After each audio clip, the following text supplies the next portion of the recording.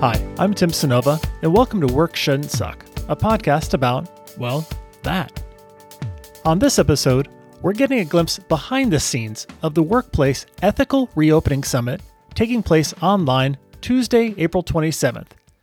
If you're listening and think, ooh, that sounds cool, head over to workshouldn'tsuck.co and click the banner to find out more. But before we dive into the discussion, it wouldn't be a Work Shouldn't Suck episode without welcoming to the show podcasting's favorite co-host, Lauren Ruffin. So, without further ado, hey Lauren, how's it going? Oh, so good to be back in the chair, Tim. It's been a long time. It's been a long time since we've done this. The podcast chairs are a little bit dusty. Yeah. Oh, man. Yeah. Got some WD-40, get the squeaks out.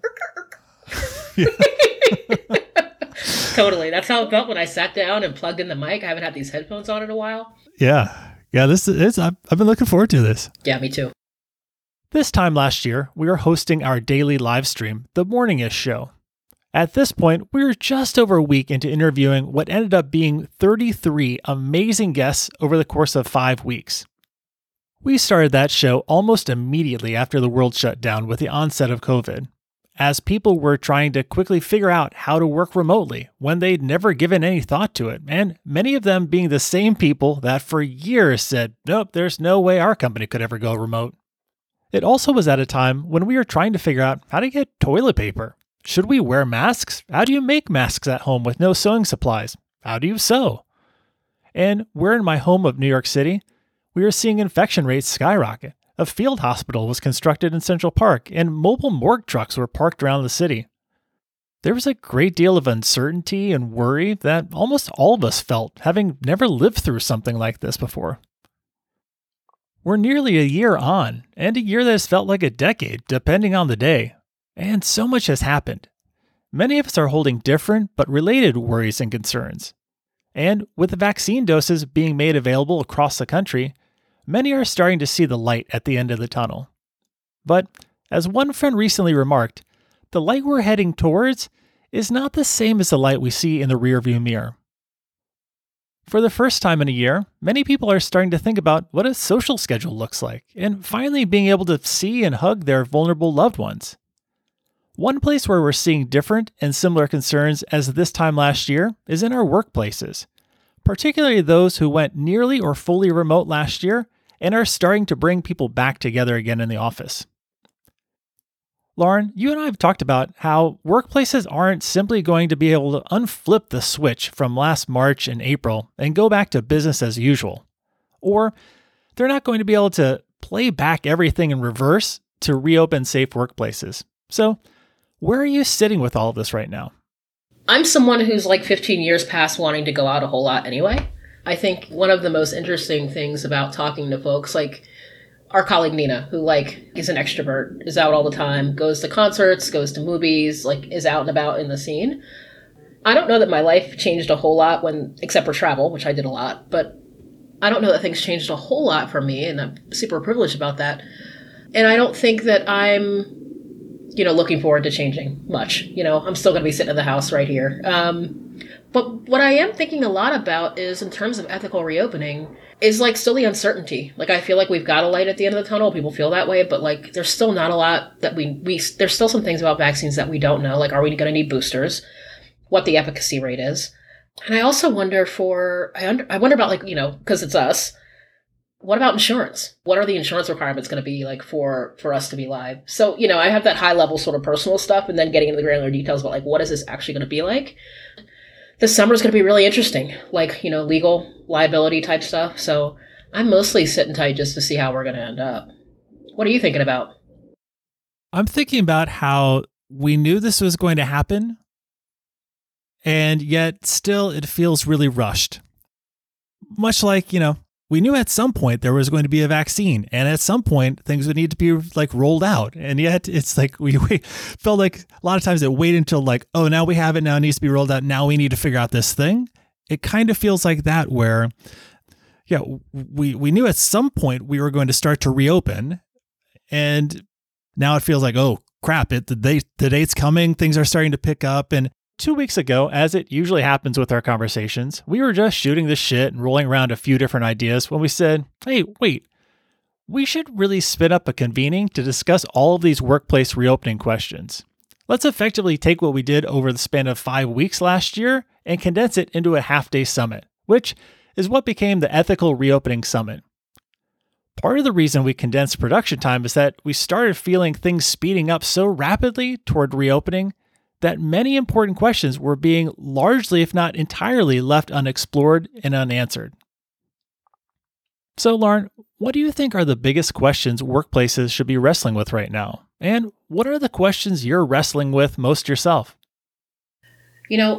Things happen to us as in like humans, that we don't consent to, right? Like we saw and like the cascading effects of things like the gig economy, right? So Uber sort of kicked that off. And if we had known in 2009, 2010, what Uber would usher in terms of loose labor, gig economy type stuff, no benefits, at-will employment to that degree, I wonder what we would have said back then about the fact that now that something like 30 or 40% of the population is operating as in some kind of way as a 1099 employee. That just kind of happened to us.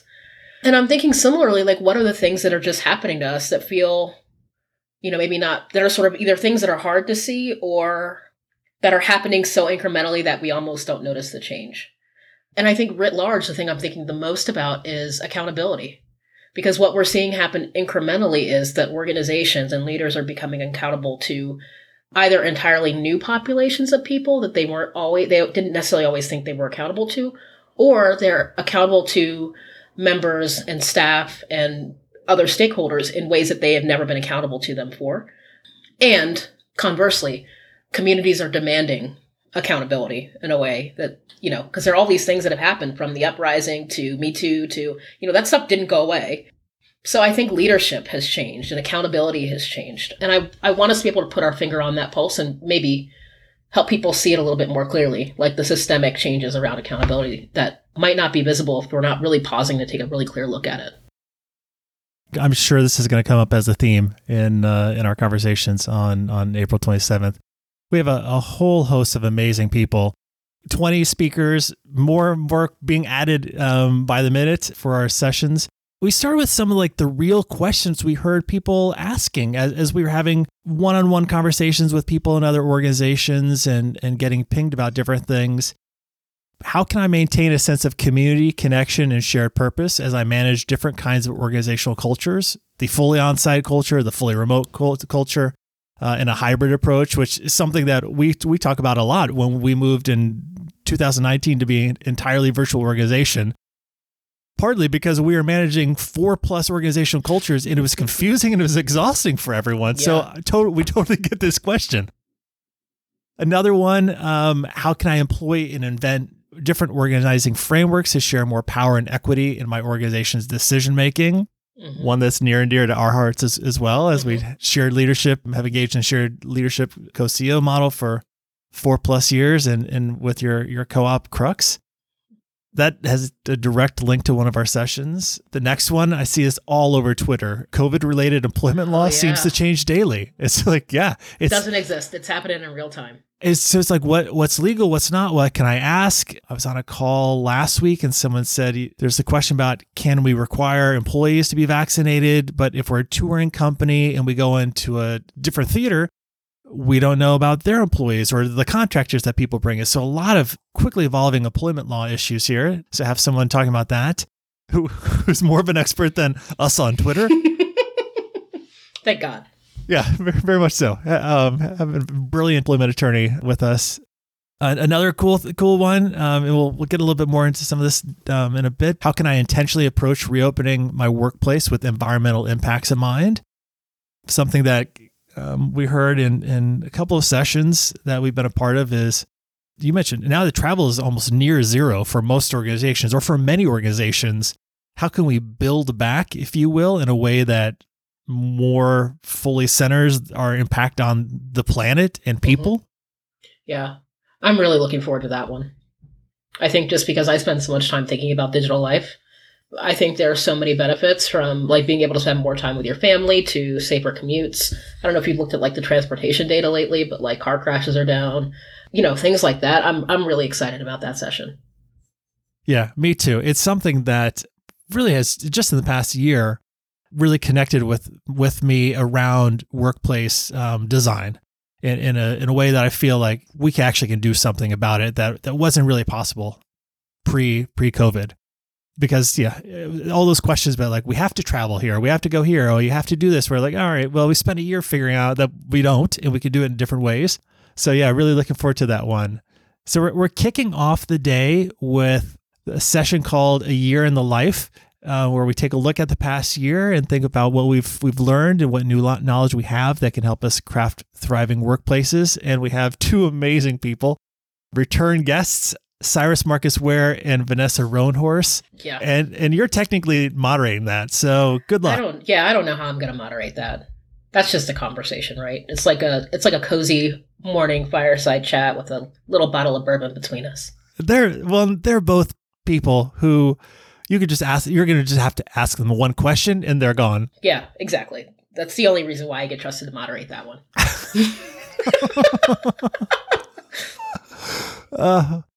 Well, and that's our opening main stage. Then we have 6 breakout sessions that run 2 each hour.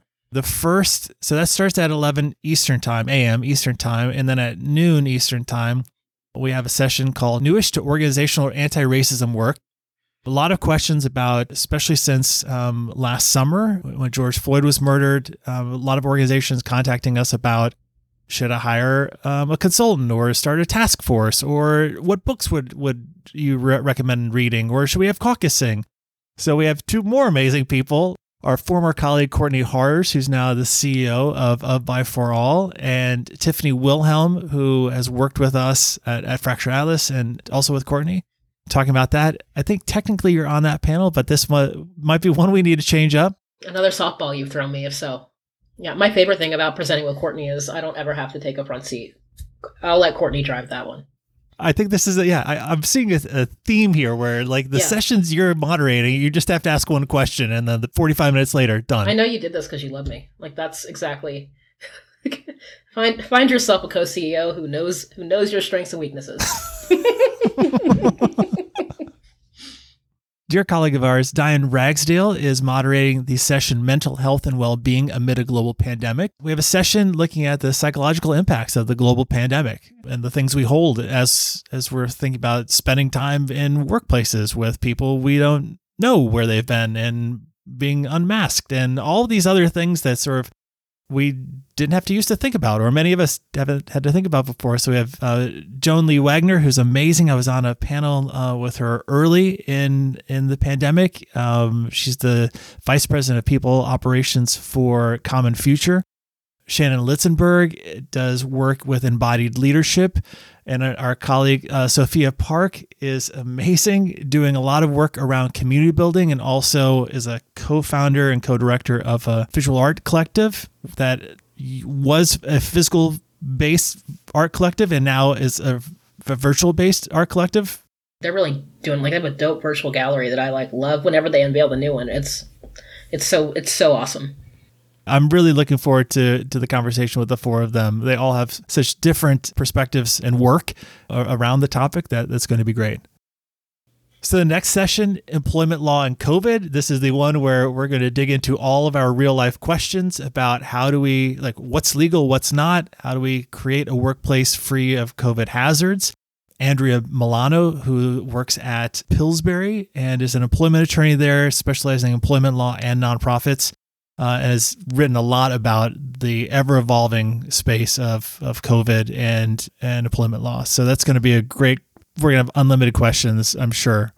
Yeah, I feel like that's one where she's going to leave and be you go to some events and you leave with the equivalent of so many business cards. You don't know what to do. I think she's going to be like the rock star. All the rest of us are going to be standing on the sidelines watching the crowd flock to her after she's done. I was in a session with Pillsbury a number of months ago, and it's the number of questions that are just flying in because one question all of a sudden gets another 4 questions, and then it's one of those exponential expanding sessions. Yeah, and this is an area of law that just has not been developed at all. And I think that's the interesting thing. There's what you're legally required to do, and then it's what can we imagine together? That's sort of, to me, the really exciting part about where we are. with this pandemic is like we could fundamentally decide to work in a completely different way and to hold ourselves to like a higher standard, not just like make sure you've got those ergonomic chairs. What could this look like? How can we go above and beyond? That's one of my favorite things about employment law. As a former musician, I really think of it as theme and variation. Like, what does employment law say that you have to do? Great. That's the space in which we operate. But like, how can in that space that sometimes is pretty rigid, we can be creative and come up with places that we want to work and that align with our values. And I'm really excited about this session because I think there are new constraints and also reimagining, if you will, some things that have been around for decades, like the OSHA General Duty Clause. It's always been there. I mean, it's not always been there, but it's been there for quite a while. That requires workplaces to provide a workplace safe from hazard. But now when COVID is the hazard, how do you interpret that? Or as a workplace, how do we do that thing when it's not just worrying about live wires and nails and other things? Now this is very much we're in an office environment where we didn't really have to think about dangerous chemicals maybe in our space. So, I mean, I gotta tell you, I'm so grateful that Congress didn't actually pass that liability situation where employers would be exempt. That to me would have just been horrific. So I'm really glad that we still had the freedom to have the conversation instead of defaulting to like the floor, which is actually in hell. Like that's just the lowest, it's the lowest possible way that we could go. So yeah, I'm stoked. Certainly changes the conversation for the ethical reopening summit. If Congress had passed that, I'm sure there'd be a different conversation. Probably. Much less ethical, for sure. The next session, we've already talked a little bit about intentionality and environmental impacts. Alexis Fraz, Vijay Matthew, and Aaron Woods are going to lead us in that conversation, doing a lot of really interesting, exciting work in the space. Vijay blew my mind in a session that I was in a couple months ago where he calculated his carbon footprint for the Zoom call that we are on, which sort of opened my mind to all the different ways we can think about this as workplaces and really expansively about the not just a carbon footprint, but environmental impacts from light and sound and what's our role as smaller organizations. Many of us don't work for multinational organizations that have hundreds of thousands of employees. So what role should we all be playing here? Yeah, no, that's exactly right, Tim. So our next one, this one I know is near and dear to your heart in multiple ways, alternate power and decision-making models, where we're going to be looking at different ways to share power, decision-making, and ownership. I'm so excited about this one. Jason and I go way back. He is my attorney with Crux and helped me form a co-op and is one of the foremost sort of well-known cooperative attorneys in the country, and pushes my thinking so often. So I'm really excited to be here with him, and then house with the Sierra Club. Yeah. They're doing some interesting work around shared leadership. So yeah, this is going to be a really fantastic session that really is about letting go. We talk about seeding power versus seeding power, CEDE versus SEED. We need to come up with a better way for that to translate when we're on a podcast. I've got an AR app that I really just want to have little images of a plant bursting up from the soil versus I don't know, a celebration of seeding confetti coming down. I don't know. We'll figure it out, but it's definitely an AR app. Well, I look forward to that rollout. It'll happen in 2040 when I have time in 2040.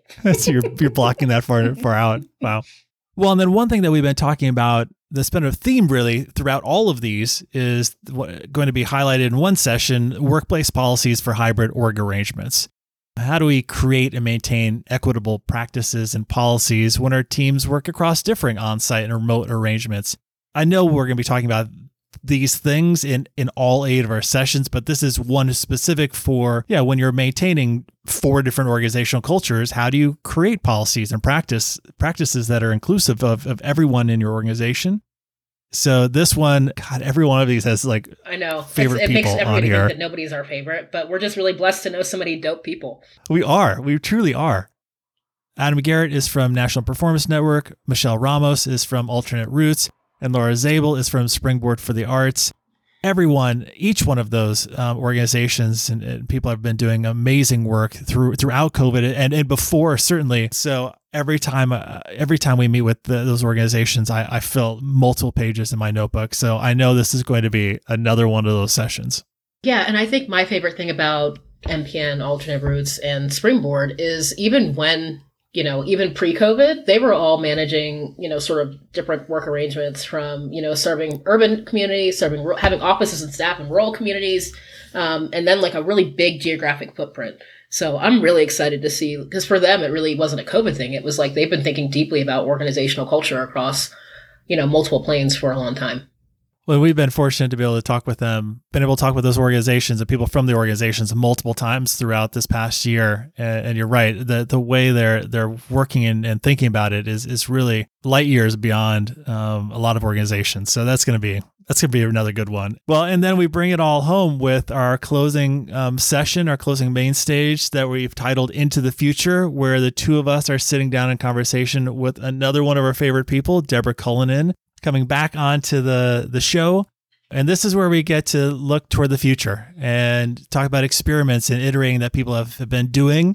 One of the ones I'm really curious to ask Deborah about that both she and our colleague Laura Zabel at Springboard for the Arts have been noodling on is basic income. They both are part of consortium groups that are doing basic income experiments with artists and creatives in their various geographic areas. So I'm really excited to hear how that's going and sort of the thought on that, the work on that. I mean, there's so many things that happened over the past year, and much with you'll get to do that in 2040. I know Deborah has a long list of things that if time allowed. Deborah is one of those folks who can hold both like right now, like the urgency of now with how do we do future change stuff. So I think that's a great way to close out our day with just a little bit of like, into the future instead of back to the future, which is where so many conversations take us, which is back. Yeah. So that's the docket. 8 sessions, 4 hours worth of brilliant people talking about unethical things. It's going to be awesome. The only thing that I am sad about is that it's not on a Friday so that we can have an amazing happy hour afterwards. But, being on a Tuesday, we should probably keep it zipped up and not too much fun. Producing this in 3 to 4 weeks. Yeah, we did. Maybe next time. Maybe next time. Yeah. I feel like this is my friend that got married in 3 weeks. They're like, yeah, we're getting married in 3 weeks. And their buffet table was an ironing board that was covered with a tablecloth. I was like, Doug, is this an ironing board? He's like, 3 weeks, man. We just had 3 weeks. That's exactly us right now. Just trying to get through.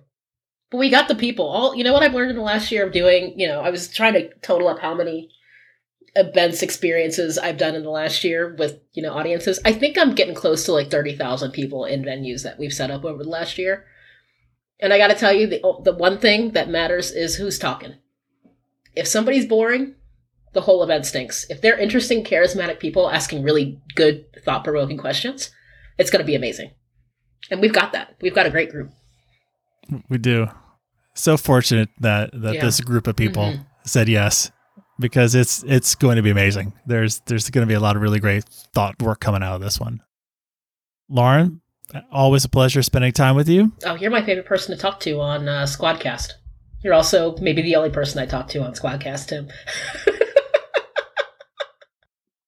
And with all of this, we hope you'll join us on Tuesday, April 27th for the Ethical Reopening Summit.